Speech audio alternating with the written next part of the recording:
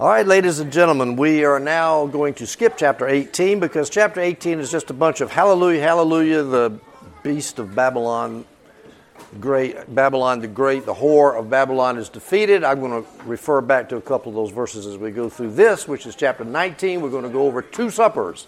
The marriage supper of the Lamb, that's the good one. We're all invited to that one. This is the bad one, the great supper of God. You don't want to go to that one. We'll see why in a minute. Before I get started, I got to give you some kind of a logical tree of where I'm going here, because I'm going to try to show that the marriage supper of the Lamb is not at the end of time, which is what most people assume, but rather it's already occurred at the first Advent, not at the second Advent. Now, I realize that might be a little shocking, but well, no, because we're already here. We're getting to celebrate it. We've already got to celebrate. I'll show you why. I mean, if something that we have to wait 2,000 plus years in the future is something that we have to long for and wait for, if we've already got it, it seems like that would be better, not worse. But anyway, here's how I'm going to go. I'm going to try to show that chapter 11 and chapter 19 are parallel to each other. I'm going to do that by showing 7 common phrases in the two chapters. I'm going to show you that chapter 11 is at the beginning of the New Covenant era. Therefore, since chapter 11 is parallel with chapter 19, therefore chapter 19 is at the beginning of the New Covenant, and the marriage supper of the Lamb is in chapter 19. So therefore, the marriage supper is at the beginning of the New Covenant. All right, so first of all, I need to show that chapter 11 is at the beginning of the New Covenant. Revelation 11:17 says this, saying, this is the 24 elders speaking, we give you thanks, Lord God, the Almighty, who is and who was, because you have taken your great power and have begun to reign. So the reign of Christ has already started back in chapter 17. In my view, the book of Revelation is all about the New Covenant, the beginning of the kingdom of God, which starts at the first Advent, runs all the way through the second Advent, and all the way into the final state. Revelation 11:19a says, then the temple of God in heaven was opened, and the ark of his covenant appeared in his temple. The temple of God is open. That means that people have confident access into the throne room of God. When did that happen? Has that already happened? Do you have confident access into the throne room of God? Yes, so it's already happened, right? So chapter 11 is clearly talking about something that's already happened. Now, since chapter 11 and 19 are parallel, and the marriage supper of the Lamb is in chapter 19, I'm going to try to show you that the marriage supper of the Lamb is something that's already happened. Now, here are the parallel passages. Chapter 11, verse 15, we read loud voices in heaven. Chapter 19, verse 1, loud voice of a vast multitude in heaven. That's pretty close. Chapter 11, verse 15, he will reign forever and ever, John says. Verse 6 in chapter 19 says, our Lord God the Almighty reigns. That's pretty close. Then chapter 11, verse 17, your great power is written there.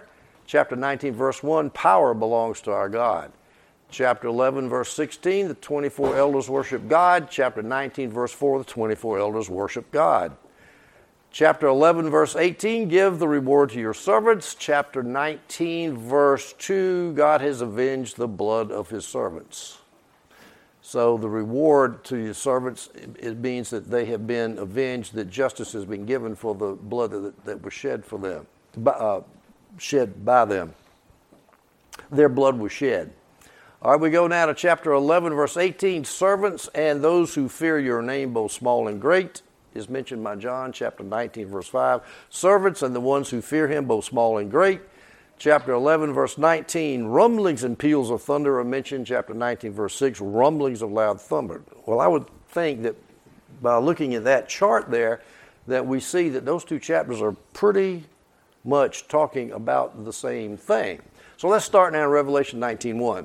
For these things I heard, as it were, a loud voice of a great multitude in heaven saying, hallelujah, salvation and glory and power belong to our God. Now, after what things? Well, in chapter 17 and 18, we had the destruction of the whore of Babylon riding on the sea beast, the Roman Empire. And in chapter 18, which I'm skipping because it's relatively easy and we've got to get through this, but in Revelation 18:8, we have a bunch of praise. Praise God, because the whore of Babylon's been burnt up. And here's a sample verse, Revelation 18:8. For this reason, her plagues will come in one day, death and grief and famine, She will be burned up with fire because the Lord God who judges her is mighty. And that's exactly what happened to the whore of Babylon, apostate evil Israel. She was burned up with fire in AD 70. Now, so that's these things that John had heard as he was watching it, looking at the vision. And then after these things, he heard a great multitude in heaven. Now, who's the great multitude in heaven? That would be Christians. We'll see Christians show up in a minute. And also angels in heaven. And they're all shouting, hallelujah. Now, the question I have to ask you is this. Is it all right to say, praise God, the bad guys have gone down? Yes. Yeah, no problem with that? Good. I agree. Now, they're doing it. Now, they're saying, hallelujah, the whore of Babylon has been burnt up, stripped naked, and eaten by the sea beast. Hallelujah. So let's make an application real quick. When Xi Jinping in China goes down, he, of course, is persecuting the church terribly. I've just had 2 calls from China and find out what they're doing over there to the church in China, and it's disgusting. It's terrible.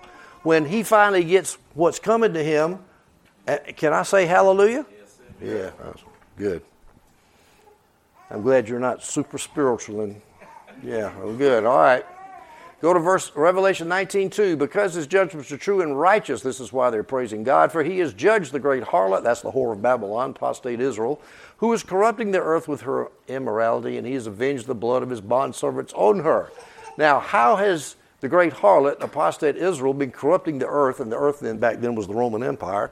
How was she corrupting the earth with her immorality? Remember, 7% of the Roman Empire was Jewish, at least the cities. There were synagogues everywhere. Remember, at Pentecost, there were Jews from every nation on the earth who showed up at Pentecost. There were synagogues everywhere in the Roman Empire. And what were they teaching?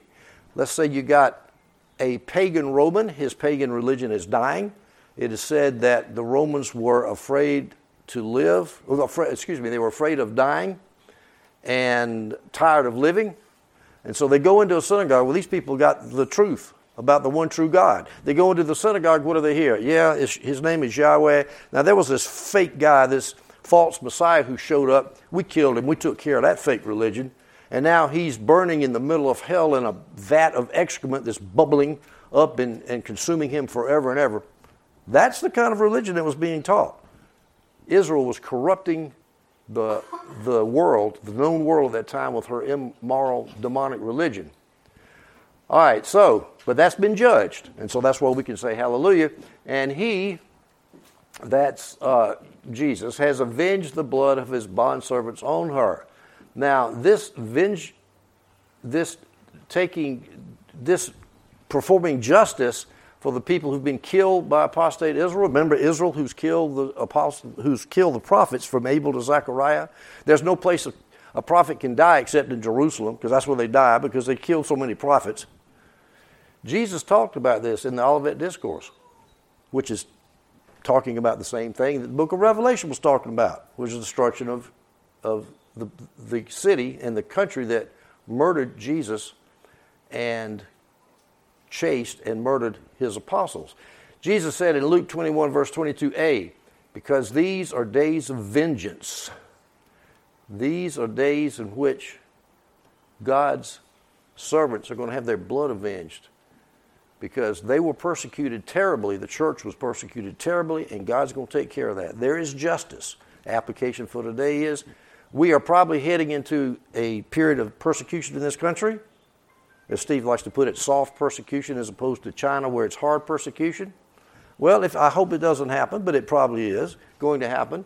Sooner or later, those who persecute the church, justice is going to fall on their head, because God is a God of justice. He will not let us go down. He will protect us no matter what, no matter how bad it gets. All right, let's go to verses 3 and 4, Revelation 19. And a second time they said, that's the great multitude in heaven, the saints, the angels. They said, hallelujah, her smoke rises up forever and ever. Now, of course, that's the whore, rises up forever and ever. That's apostate Israel, forever and ever. Israel's gone forever. You know, there's a lot of theologies and eschatologies that say that Israel is the focus of it all, that we all need to look at a revived Israel and a revived Roman Empire, then there's the battle up there in the future. No, the battle's over. The battle's over. So the smoke rises up forever and ever. I mean, that's total judgment. That's it. That's the second hallelujah. Verse 4, and the 24 elders and the 4 living creatures fell down and worshiped God who sits on the throne, saying, Amen, hallelujah. That's the third hallelujah. Remember the 24 elders standing for Old Testament Israel, New Testament Israel, 12 and 12, 12 tribes, 12 apostles, and the 4 creatures standing for all of natural creation. So we've got the whole natural creation. We got all the people of God. We got the saints in heaven. We got the angels in heaven. Everybody saying hallelujah. Why? Because the whore of Babylon is Kaputski, which happened in AD 70. Now, dropping back again in Revelation 18, verse 20, we see the same rejoicing going on. Rejoice over her, heaven, and you saints, apostles, and prophets, because God has pronounced on her, that's Babylon the Great, apostate Israel, the judgment she passed on you. So, we can rejoice because of judgment. Verse 5, and a voice came from the throne, that's probably a voice from one of the 24 elders, saying, Give praise to our God, all you his bondservants, you who fear him, small and great. The same thing, praising because justice and judgment has happened. Now let me ask you this. I've read a lot of Calvinist theologians, and they always say, well, now, can we praise God when we look at all the people in hell? Can you praise God for that? Ooh. You can do that? You can praise God for the people. Can you praise God that there's a bunch of people in hell? Yes. You're having trouble, aren't you? Yeah, it's hard. But God did that. God did that. He made a hell because he is a just God, and there are people. I remember Greg was telling me I like to watch airplane crash videos. I don't know why, I guess because I've spent most of my life on airplanes. But Greg, I don't know if he's here. He told me last time that he was watching a video about the worst airplane crash in history, which I've seen too. I know about that crash. And as one guy was standing on the wing, a few people survived it, 580 people didn't, and it was a huge ball of fire, and people were burning to death in the cabin. And he turned around and looked, and instead of the people saying, God help me, they were cursing God. Isn't that right? If I got it right? They were cursing God as they went to their death, as they went to hell. Nobody in hell doesn't want to be there. But anyway, we give praise because the judgment has come. All right. Verses 6, 7, and 8 in Revelation 19. Then I heard something like the voice of a great multitude, and like the sound of many waters, and like the sound of great mighty peals of thunder, saying, Hallelujah. That's the same people in the multitude as the angels and the Christians in heaven. For the Lord our God, the Almighty, reigns. Now, when is he reigning? Is he reigning 2,000 years in the future, or is he reigning now at the time that this is happening? Remember, the whore of Babylon's already gone down. He's reigning now. Let us rejoice and be glad and give glory to him, for the marriage of the Lamb has come and his bride has made herself ready. Now, this is not the marriage supper of the Lamb. This is just the marriage of the Lamb. When has it happened? When did we become the bride of Christ? Dwayne? Yeah, well, actually, people debate this, but let me ask it to you this way. Did we become the bride of Christ in the first century or the last century of human time? Are we the bride of Christ now? So it had to have happened sometime in the past, right? Some people say the resurrection, some people say the crucifixion, some people say Pentecost, but, first century, we're the bride of Christ. So the marriage of the Lamb has come. Notice it's already happened. His bride has made herself ready. This is not talking about the future. It's talking about the past, right? Verse 8, it was given to her to clothe herself in fine linen. That's the bride, bright and clean, for the fine linen is the righteous acts of the saints. Now, this is a little side rabbit trail here, but notice that this fine linen that is on the saints are not in heaven naked, are they? They got fine linen. They got good works. When Dwayne goes to heaven, I assume he will, he will be dressed in fine linen. He will have good works. It is impossible to go to heaven without good works. But did you go to heaven because of your good works? No. No, because the linen was given to you. All the good works that you do are given to you by Jesus. You all know that. All right. So I've already given you one argument that the marriage supper of the Lamb occurred in the first century because chapter 11 and chapter 19 are so closely related. But also here, the marriage of the Lamb has already come. The marriage of the Lamb has come. His bride has made herself ready. We have a marriage of the Lamb. Now, if you go to a wedding today, usually you have a meal, reception. You go to the wedding, do you wait 2,000 years to eat the meal? All right, so that's my second argument. Go to verse 9. Then he, that's Jesus, said, right, blessed are those who are invited to the marriage supper of the Lamb. Now the point here about being invited is you don't go to the marriage supper of the Lamb unless you're invited. Irresistible grace, God calls you. No man comes to the Father unless the Father calls him. Yeah. All right, so you're invited to the marriage supper of the Lamb. And he, or the NIV says an angel, said to John, these are the true words of God. Now just to emphasize the point that we are the bride of Christ, look at Ephesians 5:23. For the husband is the head of the wife as Christ is the head of the church. Now believe it or not, there are some people who say that we're not the bride of Christ. I had a guy tell me this 30 years ago, and I went, what? And I looked at it, sure enough, it doesn't directly say that we're the bride of Christ. However, a 4-year-old, chronologically, 4-year-old kid who has been saved 1 year can look at this and tell we're the bride of Christ, because we got the husband is the wife. The analogy is Christ is the husband and the bride is the church, right? Now, a futurist commentary I read who was trying to get out of the problem of the marriage supper happening so far in the future when the wedding happened so far in the past. He says that we are not married to Christ now, we're only betrothed to him, but 2,000 years later we'll be married and then we'll have the marriage supper. And I thought, well, that's very clever, but I read this verse and it doesn't say that the husband will be the head of the wife as Christ will be the head of the church. He says is. And it doesn't say the betrothal supper of the Lamb. It says the marriage supper of the Lamb. Okay? Now let's look at some problems with the futurist interpretation of the marriage supper. All right? Now, you could identify the marriage supper with communion and say we've got communion. Jesus says, I will come back and I will eat it with you in my kingdom. And then, so you can say that he was referring to the marriage supper in the future. And many, many people do that. And so, if we identify the marriage supper with the communion, which we don't have to do, by the way, because the Scripture never directly ties the Lord's Supper with the marriage supper of the Lamb. That's one thing that people kind of say all the time without proving it, but you look, there is no Scripture that ties it together. You can reason your way there, but there's no Scripture that directly says it. All right, so if we say we will eat it with him, physically eat it with him in his kingdom, and so we say that the marriage supper is the Lord's Supper at the end of time, we have problems. First of all, as I said earlier, marriage suppers are held at the time of the wedding, not 2,000 plus years later. But here's another practical problem. Jesus is in his body now, right? When he's in heaven, he has his physical body. So he's going to sit down at the table. How many billions of Christians are going to be there at the end of time? How are we going to sit down? That's going to be a real intimate meal, isn't it? Billions and billions of Christians sitting down with Jesus at the end of time. I see you're still skeptical. All right, here's the problem with the preterist interpretation of the marriage supper. How is Jesus eating with the Christians in communion, in a communion meal, Lord's Supper meal? Now, this is assuming that you identify the Lord's Supper with the marriage supper, which means that when Jesus says, I'll eat it with you in my kingdom, he's saying, hey, the kingdom of God is now. Remember, the kingdom is now and not yet when the kingdom of God is among you, so the kingdom of God's already started, so you're going to be eating with me every time you have communion. Well, the problem is, Jesus is not there physically to eat communion with us, is he?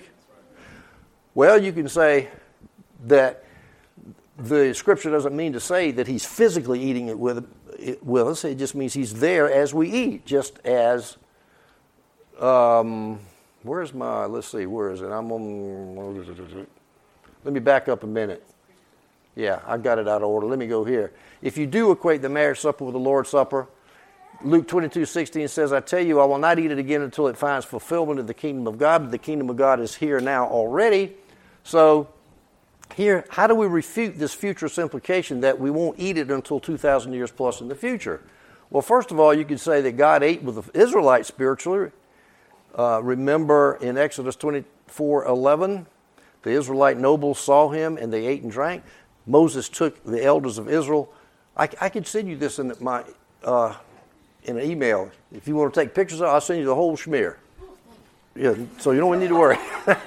So Moses ate with the elders of Israel up on Mount Sinai. And it says They saw Jesus. they saw God. They saw Yahweh. Yeah. Now it doesn't say God was eating. God doesn't have a body, a mouth. He didn't eat. But he was there while they were eating. Well, if you can say that, was God eating with the Israelites? Well, maybe symbolically, maybe. Calvin said that Jesus eats with us spiritually at every meal with the real presence of the Lord's Supper, a view that I happen to hold to, that whenever we eat the Lord's Supper, Jesus is with us, spiritually. But if that's too spiritualized for you, I got this from that great preterist theologian, Stephen Everett Ackerson. He pointed out to me the other day that Jesus ate with his disciples during the 40 days in the post-ascension period. Jesus rose again from the dead. He hung around on earth for 40 days. They were still having the Lord's Supper, right? And he was eating. So he ate it with them in the kingdom. So he says, I will not eat it again until it finds fulfillment in the kingdom of God. He was eating with him in the kingdom of God. So I think I can handle that problem from the preterist point of view about interpreting communion. Now, what if you don't equate the marriage supper with the Lord's Supper?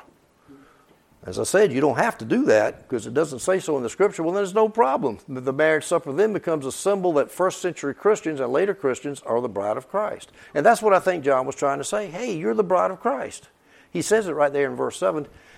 He says the bride has come, participated in the marriage supper of the Lamb. It's just a symbol to say we're the bride of Christ. Because when you go to a wedding, you eat the meal too. You go to a marriage supper. All right, let's go to verse 10.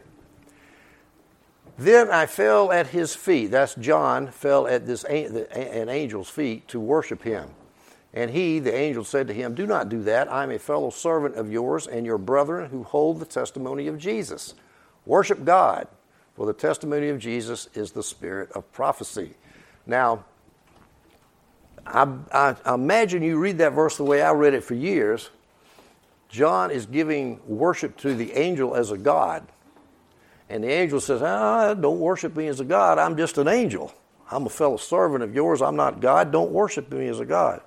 But there's a little problem with that is why would John, who's receiving a revelation from Jesus, who's an apostle of Jesus Christ, why would he do some dumb New Age stunt like worshiping an angel?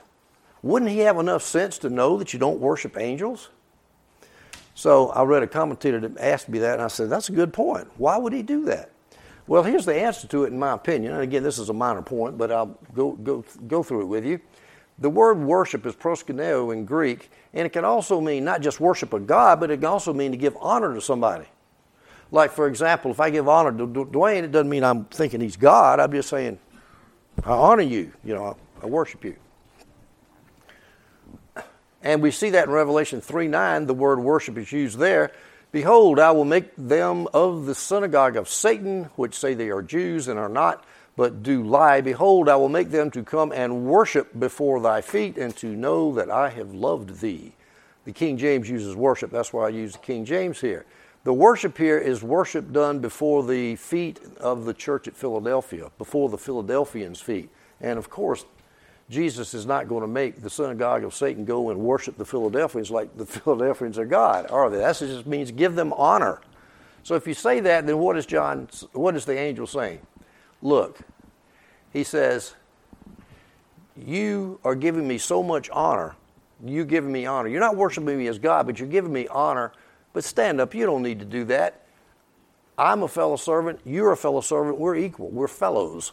We're fellow slaves of Christ and of your brethren.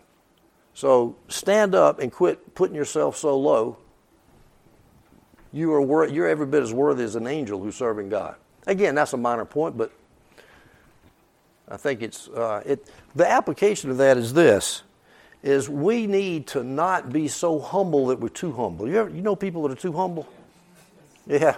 They don't know who they are in Christ. You can't be too humble. You can be humble in your flesh, but don't be humble about what God has given you. All right, we go to Revelation 19:11. And I saw heaven opened, and behold, a white horse. And he who sat on it is called Faithful and True, and in righteousness he judges and wages war. Now, this is the verse that most people say this is Jesus coming back at the end of time, and I don't think it is. However, if it does mean that, it doesn't mess up my interpretation of the book of Revelation in general, because we're getting near the end of the book, and we're going to start getting into some future things that happen. And again, because I'm not a hyper-preterist, I'm not a heretic, I believe that Jesus is coming back at the end of time, Acts chapter 1, just as you saw him go up in heaven, which was physically, you're going to see him come back to earth. So he's coming back. 1 Thessalonians 4, when he comes back, you'll be changed in the twinkling of an eye. He's coming back physically. But here, I think he's talking about something different. He's riding a white horse. A white horse, of course, is a typical symbol of a general. Riding a white horse is a military symbol. He's called faithful and true, so that's obviously Jesus. And in righteousness he judges and wages war. Now here, we're going to get into a problem of interpretation. Is this waging war that Jesus does, is it spiritual warfare that he does with a sword out of his mouth? Or is it physical where he slashes up people like in a war? Lots and lots of different opinions come out of that. Lots of, which I'm not going to get into, but there's a lot of controversy that arises out of that. Well, let's see where this idea of judging and waging war comes from. Let's look at Isaiah 11:4. Now, in Isaiah 11, Isaiah is talking about a shoot that comes from the stump of Jesse, a righteous shoot. And that, obviously, everybody agrees with that. That's talking about Jesus the Messiah, okay? Now, this is what Isaiah says about Jesus the Messiah. He, the Messiah, will judge the poor righteously and execute justice for the oppressed of the land. I've got it color-coded here, just like John says in Revelation 19, Jesus judges.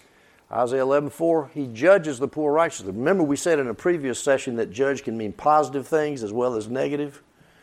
Give judgment to somebody. Well, here it's positive. He will judge the poor righteously. He will strike the land, just like John said in Revelation 19 that the rider on the white horse, Jesus, wages war. Well, here he strikes the land. And he will kill the wicked. Okay? But the question is that talking about physically killing people, Jesus the Messiah, or is it talking about his words killing his opponents? He will strike the land with discipline from his mouth. He will kill the wicked with a command from his lips. Now, you could say the command from his mouth and his lips is he's telling his generals, go out there and kill people physically. You could do that. But I think because the sword coming out of the mouth, which we'll see in just a minute, the sword coming out of Jesus' mouth, that is probably talking about the Word of God. Okay? So let's go to Revelation 19, verses 12 and 13. His eyes are a flame of fire. Revelation 1:14 said the same thing about Jesus. His head and his hair were white like wool, like snow, and his eyes were like a flame of fire. What does that mean? You got eyes like a flame of fire. Yeah, it means you can see and you can judge, basically. All right? On his head are many diadems, that's crowns, that shows he's a king. He has a name written on him, and the name is called the Word of God. Doesn't say where the name is written. I assume it's written on his forehead. The Word of God, and again, the idea of Word of God, the sword in his mouth. All right? And nobody knows that name except himself. Now, John wrote the book of John, John chapter 1, verse 1. What does it say? And the Word was with God, and the Word was God. So did John know the Word of God? Did he know Jesus' name? He wrote John 1:1, didn't he? He obviously knew Jesus' name, but here it says no one knows the name, the Word of God, except Jesus himself. That's a problem, right? Maybe? Why do you say maybe? Unless there's a more personal name, if I can say it that way. Well, Because you're also called Jesus, but there might be a more personal name. Does that make sense? Well, you'd have to assume that the name is not the Word of God here. He has a name written on his head, and his name is called the Word of God. It sounds like the name is the Word of God. Now, you're right; it might be a different name, but I think a better way to fix this, or to solve this apparent contradiction, is that and I got this from a theologian I read, that there was a Hebrew expression where when you used the term know, it meant the sense of you possess something, and then when it got translated into the Greek has that connotation. For example, if you're a college class and I'm teaching you and I find a cell phone up here and I say, whose cell phone is this? and let's say it's Dwayne's cell phone. He says, I acknowledge that this is my cell phone. I know this is my cell phone. I know it. It's mine. I'm familiar with it. And by doing that, he acknowledges that the cell phone is his. He possesses the cell phone. And so the idea here is that Jesus is the only one who can possess this name. He is the only one who can have the name Word of God because he is King of Kings, Lord of Lords. Nobody else can have this name. It's unique to him. Yes, sir. I just had a question. Is it possible that could also mean know as in understand, meaning God often uses his name as a description of who he is, and so he is the only one who's going to truly understand. To fully and truly understand. That's good. It could very well be that. So again, the diadems, the fact that nobody knows the name except himself, is all meant to show the kingship of Christ. Now, he is clothed with a robe dipped in blood. Now, the commentators split on this too. Whose blood is it? Is this the blood that he shed on the cross for the purchase of souls from mankind? Or is it the blood that he sheds in warfare? I'll leave that question open for right now. Let me mention also, he has another name in this chapter. We'll get here in a minute. Verse 16, he has a name written on his robe and on his thigh, the King of Kings and Lord of Lords. I'm assuming that on his robe, he had the name written right here on the robe, and the robe was on his thigh. It wasn't written on his thigh and then on his robe too. It was just one writing on the robe. That's what John saw in his vision, I think. But the point is, King of Kings, Lord of Lords, name no one knows except himself. He has a diadem. He's faithful and true. This is Jesus we're talking about here. The awesome, awesome Jesus. We go to verse 14. And the armies which are in heaven, clothed in fine linen, white and clean, were following him on white horses. Now, who are the armies who are in heaven here? You should be able to figure this out just from the verse. Who are the armies? Who? Angels? Yeah, except there's one problem with that. It usually is. Usually when you see armies in heaven, the host of God is usually angels. But here we see they're clothed in fine linen. And if you recall back in verse 8, the bride was given fine linen to wear, bright and pure, for the fine linen represents the righteous acts of the saints. All right, so these... We're afraid to say any answers. We're afraid to say anything anymore. Yeah, I've had that happen to me before too. That happened to me when I was in law school. We were scared to death to say anything. As soon as you say it, your head got chopped off. All right, so these are the armies in heaven. Now remember Jesus is on the white horse. He's got the armies in heaven. Again, we're trying to figure out, well, what kind of battle is he going to be fighting? Is he going to be fighting a spiritual battle or a physical battle? And I don't think this is an easy question, all right? All right, let's go to verse 15, Revelation 19. From his mouth comes a short sword, so that with it he may strike down the nations, and he will rule them with a rod of iron, and he treads the winepress of the fierce wrath of God the Almighty. Now there's three images here: mouth, sword in the mouth, rod of iron, and winepress of the wrath of God. So I'm going to take them one by one. First of all, let's take the sword in his mouth. Let's go to Revelation 1:16. He had 7 stars in his right hand, that's Jesus. A sharp, double-edged sword came from his mouth. And then in Revelation 2:16, therefore repent, otherwise I will come to you quickly and fight against them with the sword of my mouth. So the idea is a common idea in John, is the word coming from Jesus' mouth. And of course our familiar verse in Hebrews 4:12, for the word of God is living and effective and sharper than any double-edged sword, penetrating as far as the separation of soul and spirit, joints and marrow. So that imagery tends to make you think that Jesus is conquering the word with his word, with the gospel. Also, remember, who's in heaven following along? Armies in heaven clothed in white linen. Who's with him? Saints. And what are the saints doing? They're spreading the gospel with his word, right? Well, that would be so easy, except we still got problems.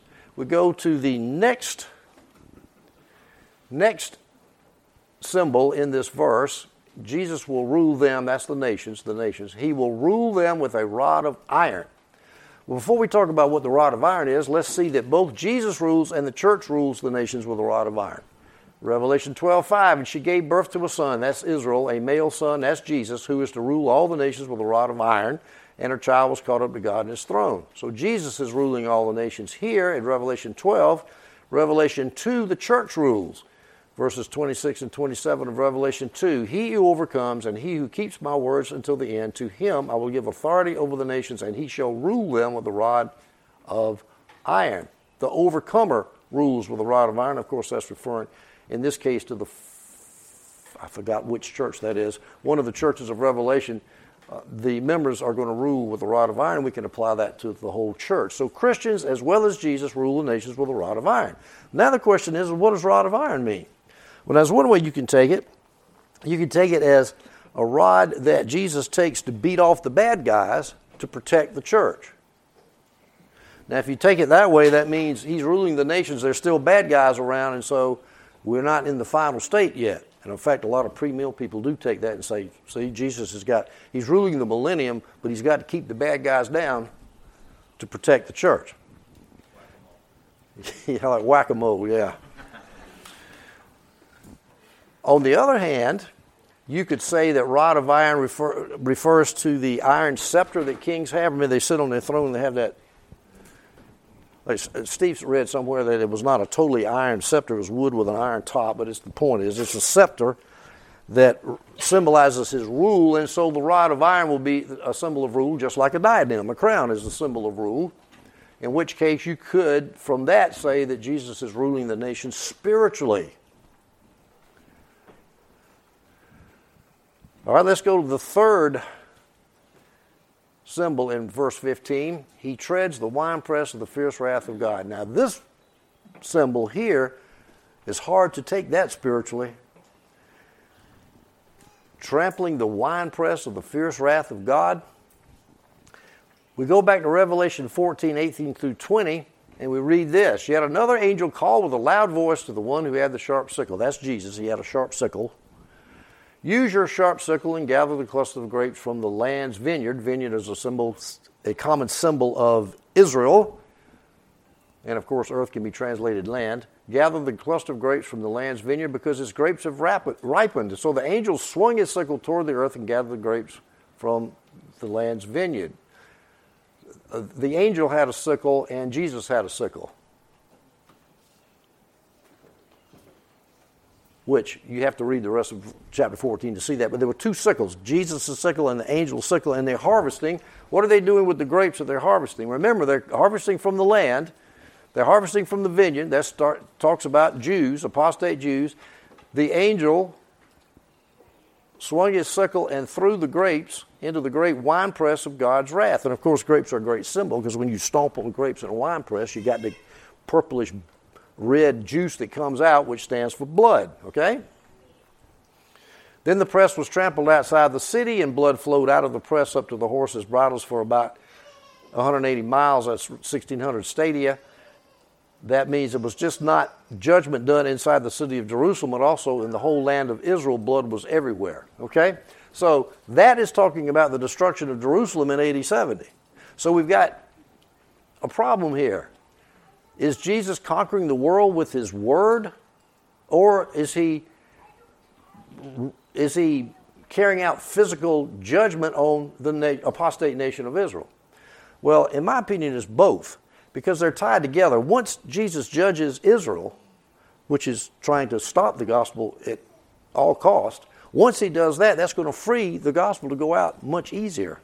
And so the idea is both are happening. He's preaching the word, but the Christians and Jesus are going to be able to preach the word because the great harlot has been judged, Babylon the Great.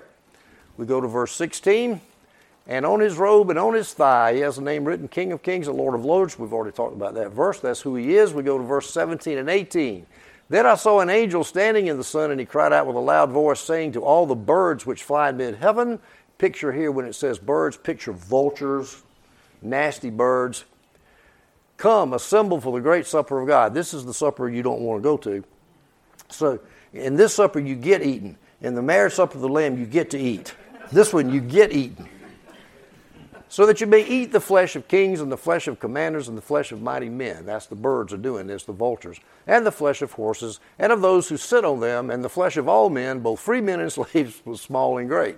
Now this is a perfect description of destroyed Jerusalem in AD 70, Jesus predicted this actually in the Olivet Discourse, which was about the same event. He said, wherever the carcass is, there the vultures will gather. That was probably a proverb. Now, I live in the country, and there's roadkill on our roads all the time. And these big, huge turkey buzzards come down, and they almost attack the roadkill, and they sit there and they eat, and your car comes right up on them, and they won't move, and you got to blow your horn. And one time a turkey buzzard almost went through our windshield. These things are nasty, because I've seen them up close. They are nasty.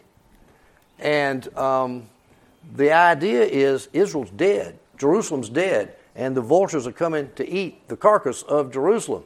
Now, some people even go further than that and say that Greek word there, vulture, is in some translations translated eagles.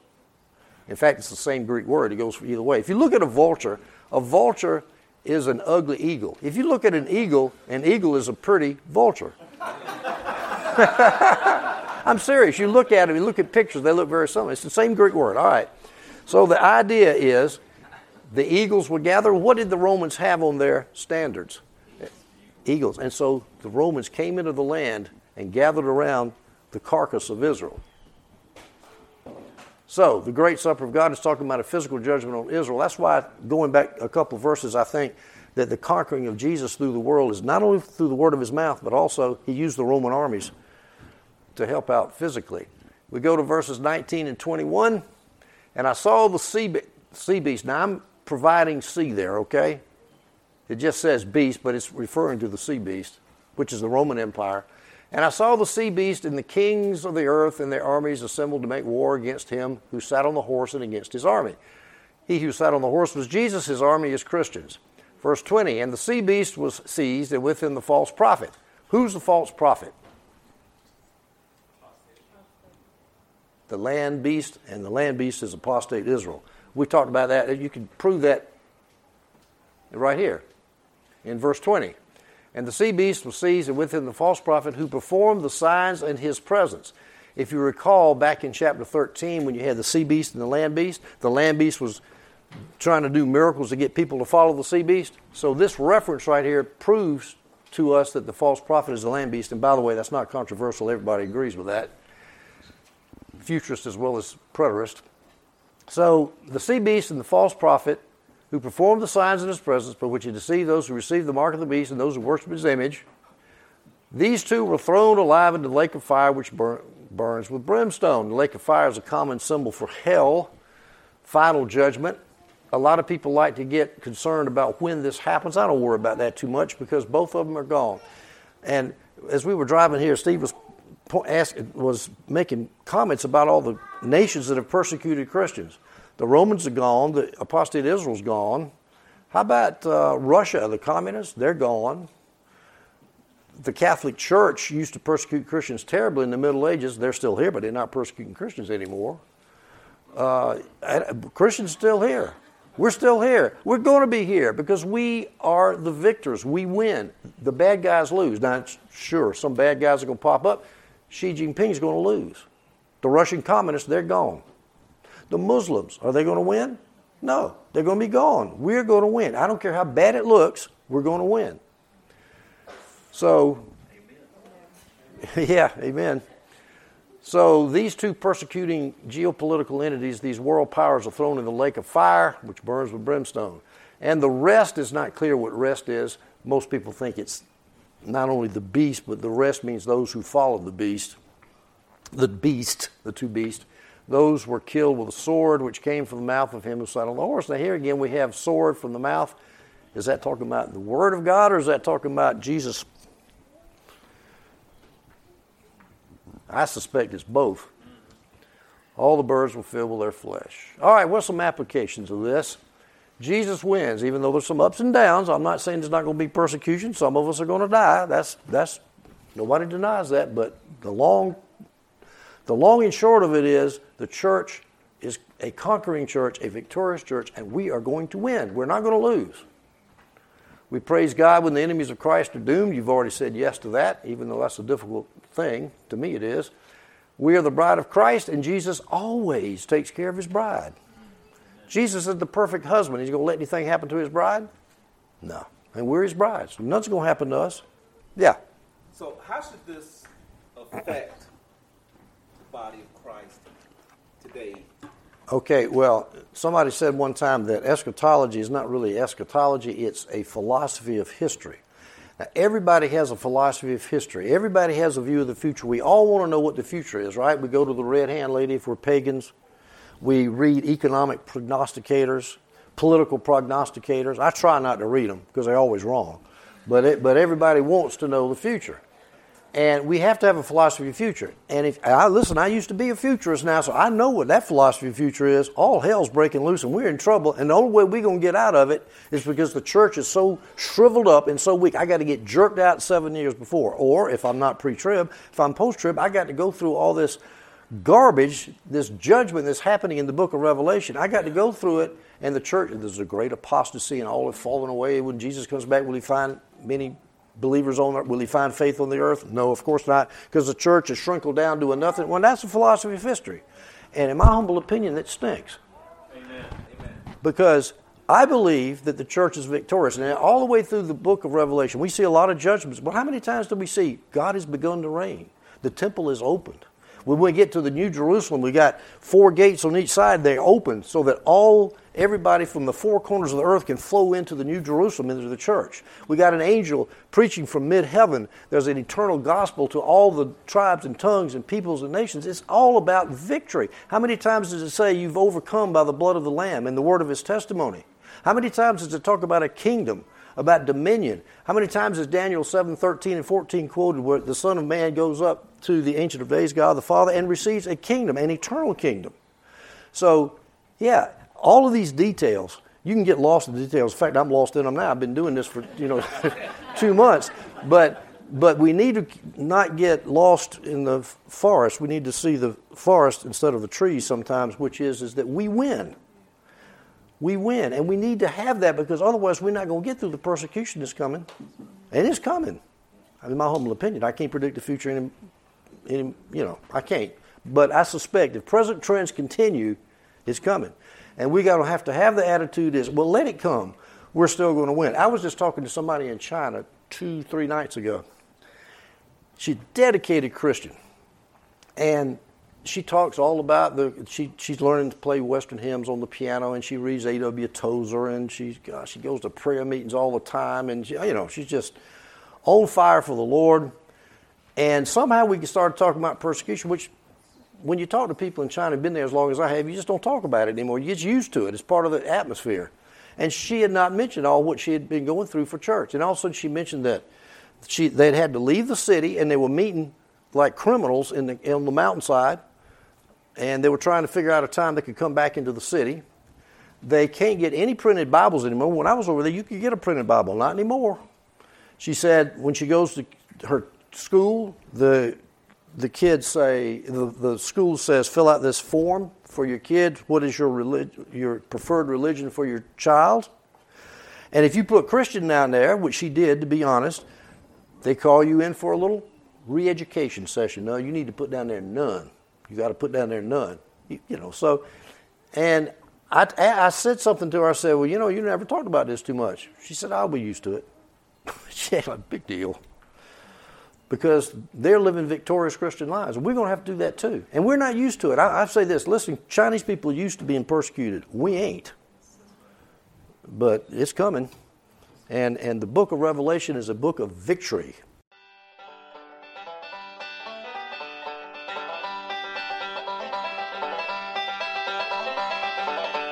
This message was produced by the New Testament Reformation Fellowship, reforming today's church with New Testament church practices. Permission is hereby granted for you to reproduce this message. You can find us on the web at www.ntrf.org. May God bless you as you seek to follow Him in complete obedience to His Word. May your faith in the Lord Jesus be strengthened and your daily walk with Him deepened.